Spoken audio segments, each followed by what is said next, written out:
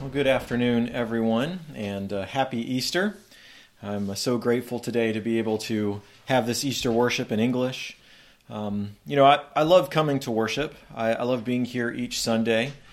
But Easter is a special day. In fact, Easter is, I think, my favorite day of the year. As you may know, the reason Christians gather together on Sundays, the reason we worship on Sundays, isn't because it's the weekend. It's actually because it's on Sunday that Jesus was resurrected from the dead. That's the reason that we meet on Sunday. But on Easter, we remember the specific Sunday on which Jesus was resurrected. Now, we don't necessarily know the exact date, although actually I will say I was just reading an article written by two scholars who they believe that the date was AD 33, April 3rd. So they actually have gone based on historical information we have. So some scholars are willing to actually say, I believe this is the day that Jesus died on, and thus they would know which day he rose on. But the Bible doesn't say what the day specifically was. But in any event, we do know for sure, without a doubt, it was at this time. And so it's a very special day. And so I hope that you can feel a sense of that joy as we remember the risen Lord today. But this brings us back to our reading this morning, the risen Lord encountering Mary. So just a few days before this, on Friday, Jesus was crucified. So he had been slandered, he was tortured, and he was murdered on the cross by powerful people who hated him and they hated his message. But here on the third day, he is risen from the dead. On the third day, Jesus is alive again. Now, I want to be clear here that when we say Jesus is risen, we do not mean merely resuscitated, okay? It's not like God had done some kind of like supernatural CPR on Jesus and brought him back to life, right? That's not what we're talking about here. To say Jesus is risen from the dead means that he is transformed to new life. He has overcome death itself. He can never die again. His body itself is changed. The description of Jesus' resurrection in the New Testament makes it clear that we're talking about the same Jesus, and yet there's something very distinct about him. It's the same Jesus, and yet he's kind of different. He's the same Jesus, yet he's new in some way. He is, the way the New Testament describes it, is he is the first taste of the general resurrection and the new creation that God has promised throughout the entire Bible. And so having been resurrected in this way, he is the first one to experience the resurrection of the dead. Jesus is the first. That's why he's called the first fruits. He is the first. He's the first taste. So being the first, you would think the first words he says are pretty important, right? You remember maybe Neil Armstrong. He landed on the moon. Now that's a big occasion for all humanity. And obviously he doesn't just get on the moon and say, this is pretty cool. He prepares some special words, right? He says, it's one small step for man, one giant leap for mankind. Famous words. And he had prepared, something like that to say, because this is a big occasion. Now, that's very common. We mark important historical moments with important words. But what are Jesus' first words, according to John? He has just resurrected from the dead. The new creation has begun. This is the climax of the entire biblical story, we might say. Right? And what are his first words in John? Two simple questions. Woman, why are you weeping? And whom are you seeking?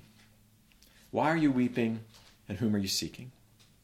Not, as we might expect, for him to say, I'm victorious. I've overcome death. Here's the proof. Look at me. I'm the Messiah. I'm the Son of God, the Lord, just like I said. Right? That's not what he does. That's not what he says. He asks two questions. Why are you weeping? Who are you seeking? And I want to suggest to you today that that's not an accident. It's not just happenstance, just chance that Mary just happened to be there and so that's what he says. I don't think that's what it is. Jesus chose this time and these words, and just like they were meaningful for Mary, they remain meaningful for us today because they show us two things about the risen Jesus. The risen Jesus is the answer to our suffering and the object of our searching. He's the answer to our suffering and the object of our searching. So first, Jesus is the answer to our suffering. So to understand why Mary is weeping here, you need to first understand Mary's predicament. We need to understand Mary's problem. And to understand that, there's kind of three things that you need to know about Mary's life. First, according to Luke chapter 8 and verse 2, Jesus had cast out 7 demons from Mary. Now, some commentators believe that this number represents fullness, so that saying she had 7 demons basically means she was full of demonic activity, engulfed in it. In any event, we need to realize what this demonic possession meant for Mary. Now, first of all, demonic possession in the Gospels is accompanied, it always has all kinds of physical and mental and emotional problems along with it. Right? So Mary is experiencing with this extreme suffering. If she has 7 demons in her, she's got some extreme suffering going on. It's also likely that she was an outcast from society, probably living in unpleasant conditions, because if she's possessed by demons, she can't really do, the normal things that a person would do to live. Few at the time, if anybody, could have cared for her in any meaningful way. And probably most people were afraid, right? I mean, if you saw a demonic person, you'd probably be afraid of them. You don't want to get near that person. So when Jesus casts out these demons from Mary, he totally changes her life, right? So it's not a surprise that she would be deeply devoted to Jesus. Of course she would be. Second, remember also that Mary is a woman in first century Jewish culture.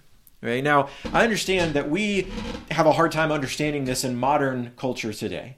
Right? We might talk about like there's obviously some disparity between the way women and men are treated and so on. But in this time, it's kind of hard for us to think about how poorly they were treated. They were treated as second-class citizens. Most Jewish teachers, a rabbi would not even teach the Bible to women. They thought that it was not appropriate to teach the Bible to a woman, and women were not even considered useful in the court of law. So as a witness, they were basically your last choice. If you had nobody else, maybe you would go to a woman, but that's it, because they were considered just emotional and you couldn't really trust them. That's the way that they were thought about. So on top of being oppressed by demons, Mary was also a woman, which made her predicament that much worse. So when Jesus embraces her as part of his ministry, which we see in Luke chapter 8, we also see it in Matthew 27, he has done something that other rabbis would never have done. But finally, we have to understand, too, why Jesus, or what Mary was thinking when she followed Jesus. Okay? Mary followed Jesus as the Messiah. So she thought Jesus is the Messiah. He's the Messiah that was promised.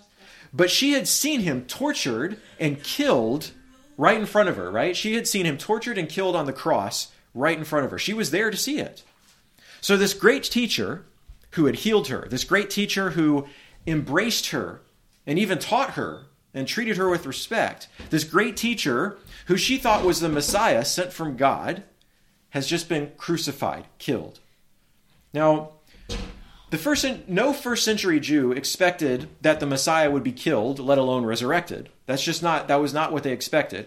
If you thought a person was the Messiah, so if you said, okay, that's the Messiah, what you expected was that he was going to overthrow the Roman government and lead Israel to a place of power and influence again. They were going to be number one in the world again, the great nation. So if the person you thought was the Messiah ends up being killed, that's proof. That is the proof, all the proof you need that he is not the Messiah after all. Right? When Mary saw him killed on the cross, it was not just personally devastating, but it also proved that he was not who they thought he was. So for Mary, the death of Jesus is a tragedy. It's a personal disaster. I mean, just imagine her emotions. Imagine Mary's emotions here. She had lost everything.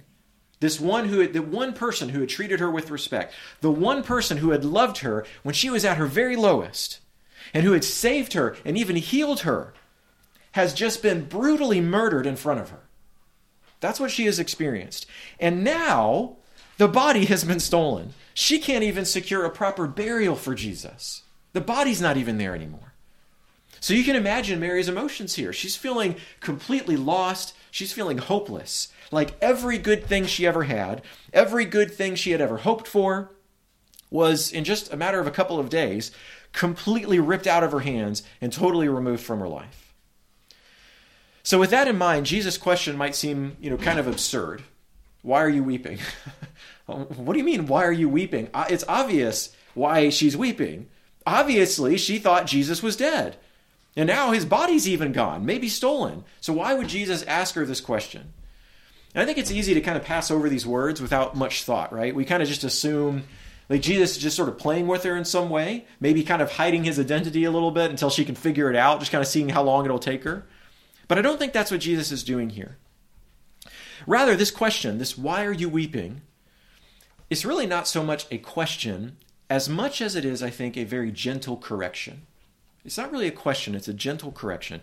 Jesus is not asking, why are you weeping, because he's trying to get information from Mary.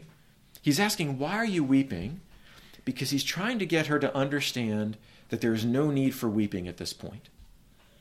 But I want you to understand this next point, because it's really the crux of the matter. To make a play on words there, the crux, the cross. But anyway, the center of the matter here, the really main point. Sorry for the dad joke there, but the main point here is this. The reason she no longer needs to weep is not because Jesus is no longer dead. The reason she no longer needs to weep is because Jesus has been raised from the dead. Okay, let me say that again, because there's a distinction here and it's important. The reason she no longer needs to weep is not because Jesus is no longer dead. The reason she no longer needs to weep is because Jesus has been raised from the dead. So earlier I made a point, and I want to expand on that for a moment here.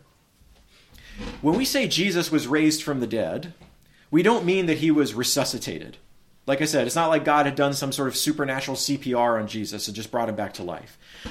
When we say Jesus was raised from the dead, we mean he experienced a completely new kind of human existence. He's still human. Don't misunderstand. He's human. But his human life is transformed into a kind that has transcended death itself. He has defeated death itself. Now, most Jews in the first century, they believed that there would be a resurrection of the righteous dead in the future, at the end of time. So they believed that. They believed that one day that resurrection would come. That one day God would bring back to life all of his people and give them new life. In fact, we see that with Mary and Martha when they're talking to Jesus after Lazarus has died. And Jesus says, don't you believe that he's going to live? And she's like, well, of course, I know that one day he'll live again, when the resurrection comes. She's like, sure, that day far off from now, but not right now. And Jesus says, I am the resurrection and the life, right? So they believed in that future resurrection. Now, we're not talking here about zombies. Sometimes people say this. I've seen it online. People talk about, they say in an insulting way, kind of zombie Jesus. That's not what this is. That is not at all what we're talking about here. We're talking about a glorious resurrection. In this future resurrection, any sickness, any wound, any problem would be made right. In the resurrection, everything would be made right. And it's not just humans, but all of creation. The way that Frodo says it in The Lord of the Rings, he says, everything sad will become untrue.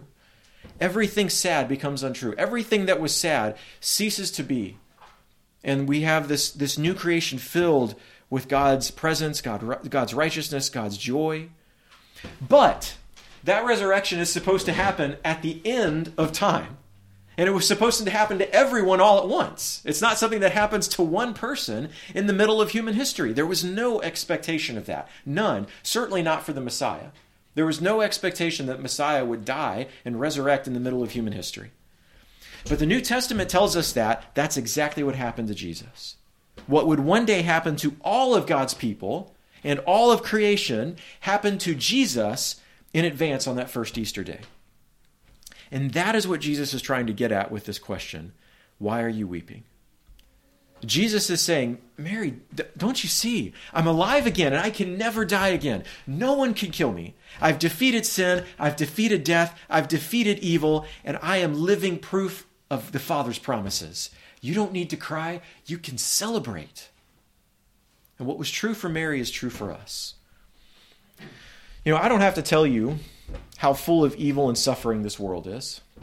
I mean, even if you don't have something in your life right now that's really, really bad, just look at the news. Watch the news. Read the news online, and you can see all kinds of horrible things, all kinds of bad things. But some of you probably have experienced the worst things in this world, right? You may have experienced abuse. You may have experienced hate. You may have experienced, sickness and death.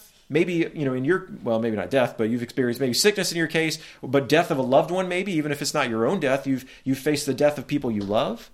You've experienced the loss maybe of all your hopes and your dreams. Maybe you've been betrayed, you've been oppressed, you've been mistreated, you've dealt with injustice. But Jesus has risen from the dead, and that means our weeping can be turned to joy.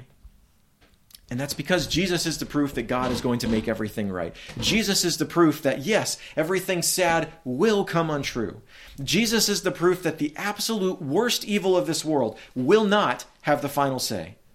Just as God gave Jesus victory and justice, so he will give victory and justice to everyone who is in Jesus. But see, the thing is, it's not that just Jesus undoes our suffering, like takes it away, but he actually explains our suffering. See, the reason Jesus' resurrection is so wonderful is not just because some person rose from the dead. That's not what makes it so special. What makes it so special is specifically that Jesus of Nazareth rose from the dead. It's the specific person who rose from the dead. The same Jesus who was born in poverty, the same Jesus who was born under an oppressive government, the same Jesus who was rejected even by some of his own family, the same Jesus who was betrayed by his closest friends, the same Jesus who was tortured, who was murdered, that same Jesus rose from the dead on the third day. And his resurrection is all the more wonderful precisely because of all of that suffering and evil. Right? If Jesus had lived a long, nice, comfortable life full of riches and blessings, and then had died and then rose from the dead, I mean, that would be interesting. But it's a lot more interesting because he went through so much suffering, and especially the suffering of the cross, and then rose from the dead.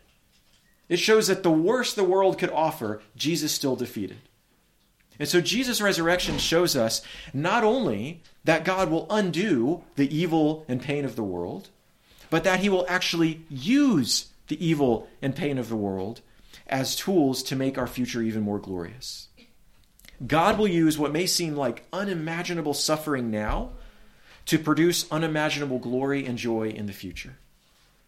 Now, that doesn't mean that God wants us to suffer now or that God wants there to be evil now, but it does mean that he has the power to redeem those things and use it to bring joy. So like Mary, we're going to face times in this life that seem filled with unbearable pain. Like Mary, we may find ourselves in the shadow of death. We may find ourselves feeling hopeless, feeling lost. But like Mary, we can still hear the gentle voice of our Lord.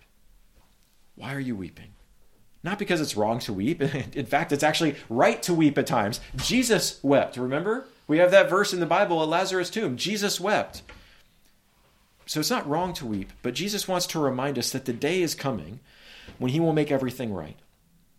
The day is coming when weeping and crying will be no more. And that's not just a fairy tale. That's not just some stupid story somebody made up a long time ago. It is proven by his resurrection from the dead. Now that leads to Jesus' second question, who are you seeking? So he asked, why are you weeping? But then he asked, who are you seeking? And again, this seems like an odd question. I mean, obviously Jesus knows who she's looking for. But again, Jesus is not toying with Mary. He's not playing games. Like any good rabbi, he is teaching her. And just like the first question was, we said, a gentle correction, the second question is a gentle invitation, a gentle challenge to consider what she has been expecting.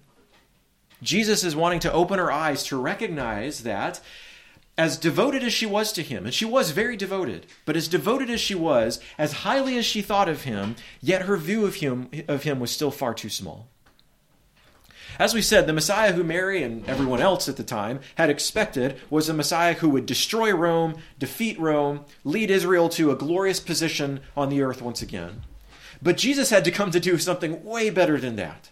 He came to defeat sin and death itself. He came to launch the full project of God's kingdom in which the glory and goodness of God fills all creation. He had come to launch God's work of new creation. It started with Jesus. The new creation began already with Jesus. So Mary loved Jesus. She loved him. She was totally devoted to him, even in his death. Yet she still did not grasp his full glory, and neither did anyone else. So the question, who are you seeking, is not simply about the name of the person he was looking for. It points further to all of her expectations and all of her hopes. And just as Jesus still asked that first question to us today, he also still asks the second. Who are you seeking? So often in our search for meaning, in our search for understanding and truth, we, kind of like Mary, let our expectations, we let our assumptions prevent us from seeing what's right in front of us. I mean, here was Jesus, right? Jesus is here standing right in front of Mary, and yet she doesn't recognize him. Now, I've seen this sometimes. You may have seen a video like this before. Sometimes there's like a famous person, maybe an actor or a singer or something like that, and they go out on the street and they talk to people. And I mean, it can be somebody super famous, and the person has absolutely no idea. There's actually kind of a famous joke with the skater Tony Hawk. And it's kind of become a sort of funny thing now. But Tony Hawk, people would come up to him and say, "Has anybody told you you look like Tony Hawk?" And so they'll say that. And it is Tony Hawk, but they don't realize it. And that's the point. Nobody expects to see that famous person. So they're literally talking to the person, and they say, "Oh, you look like Tony Hawk." Well, it is him, right? And that's kind of how we are. But the problem, why do people do that? Why is there that confusion? Well, it's expectations. That's it. It's our expectations. We don't expect to see that famous person. So when we see them, we just assume it can't be them. I would never see a person like that, right? And that same issue can prevent us from seeing Jesus. So Jesus is inviting us with this question to reconsider our assumptions about the world, about God, about ourselves. He's saying, reconsider what your assumptions are. So Jesus asks us too, who are you seeking? Or perhaps we might say, what are you seeking? You know, some people might say they're seeking the truth. But Jesus shows us through his death and resurrection that he is the truth, just like he claimed to be. Some today would say they're seeking to find themselves. I just want to know who am I really? Who am I really, right? That's what people want to know. But I love what C.S. Lewis says about this. C.S. Lewis says, the more we get what we now call ourselves out of the way and let him take us over, the more truly ourselves we become. Our real selves are waiting for us in him. It is no good trying to be myself without him. See, the true self, the person I really am, the person I was made to be, is found only in Jesus Christ. So if I'm seeking myself, if I want to know who I really am, then I must first seek Jesus Christ. So you see, no matter what you think you're searching for, Jesus is the true object of that search. Jesus is what we're really looking for. But like Mary, we have to first get aside our expectations, all of our assumptions, and see Jesus for who he is. And just like with Mary, the resurrection can open our eyes to that. If we realize that Jesus is risen from the dead, if Jesus Christ really rose from the dead, then everything he said about himself is true. If Jesus Christ really rose from the dead, then I have to listen to him. If Jesus Christ really rose from the dead, then he is who he claimed to be. And if he's not, nothing he said matters. I can just totally ignore him if I want to.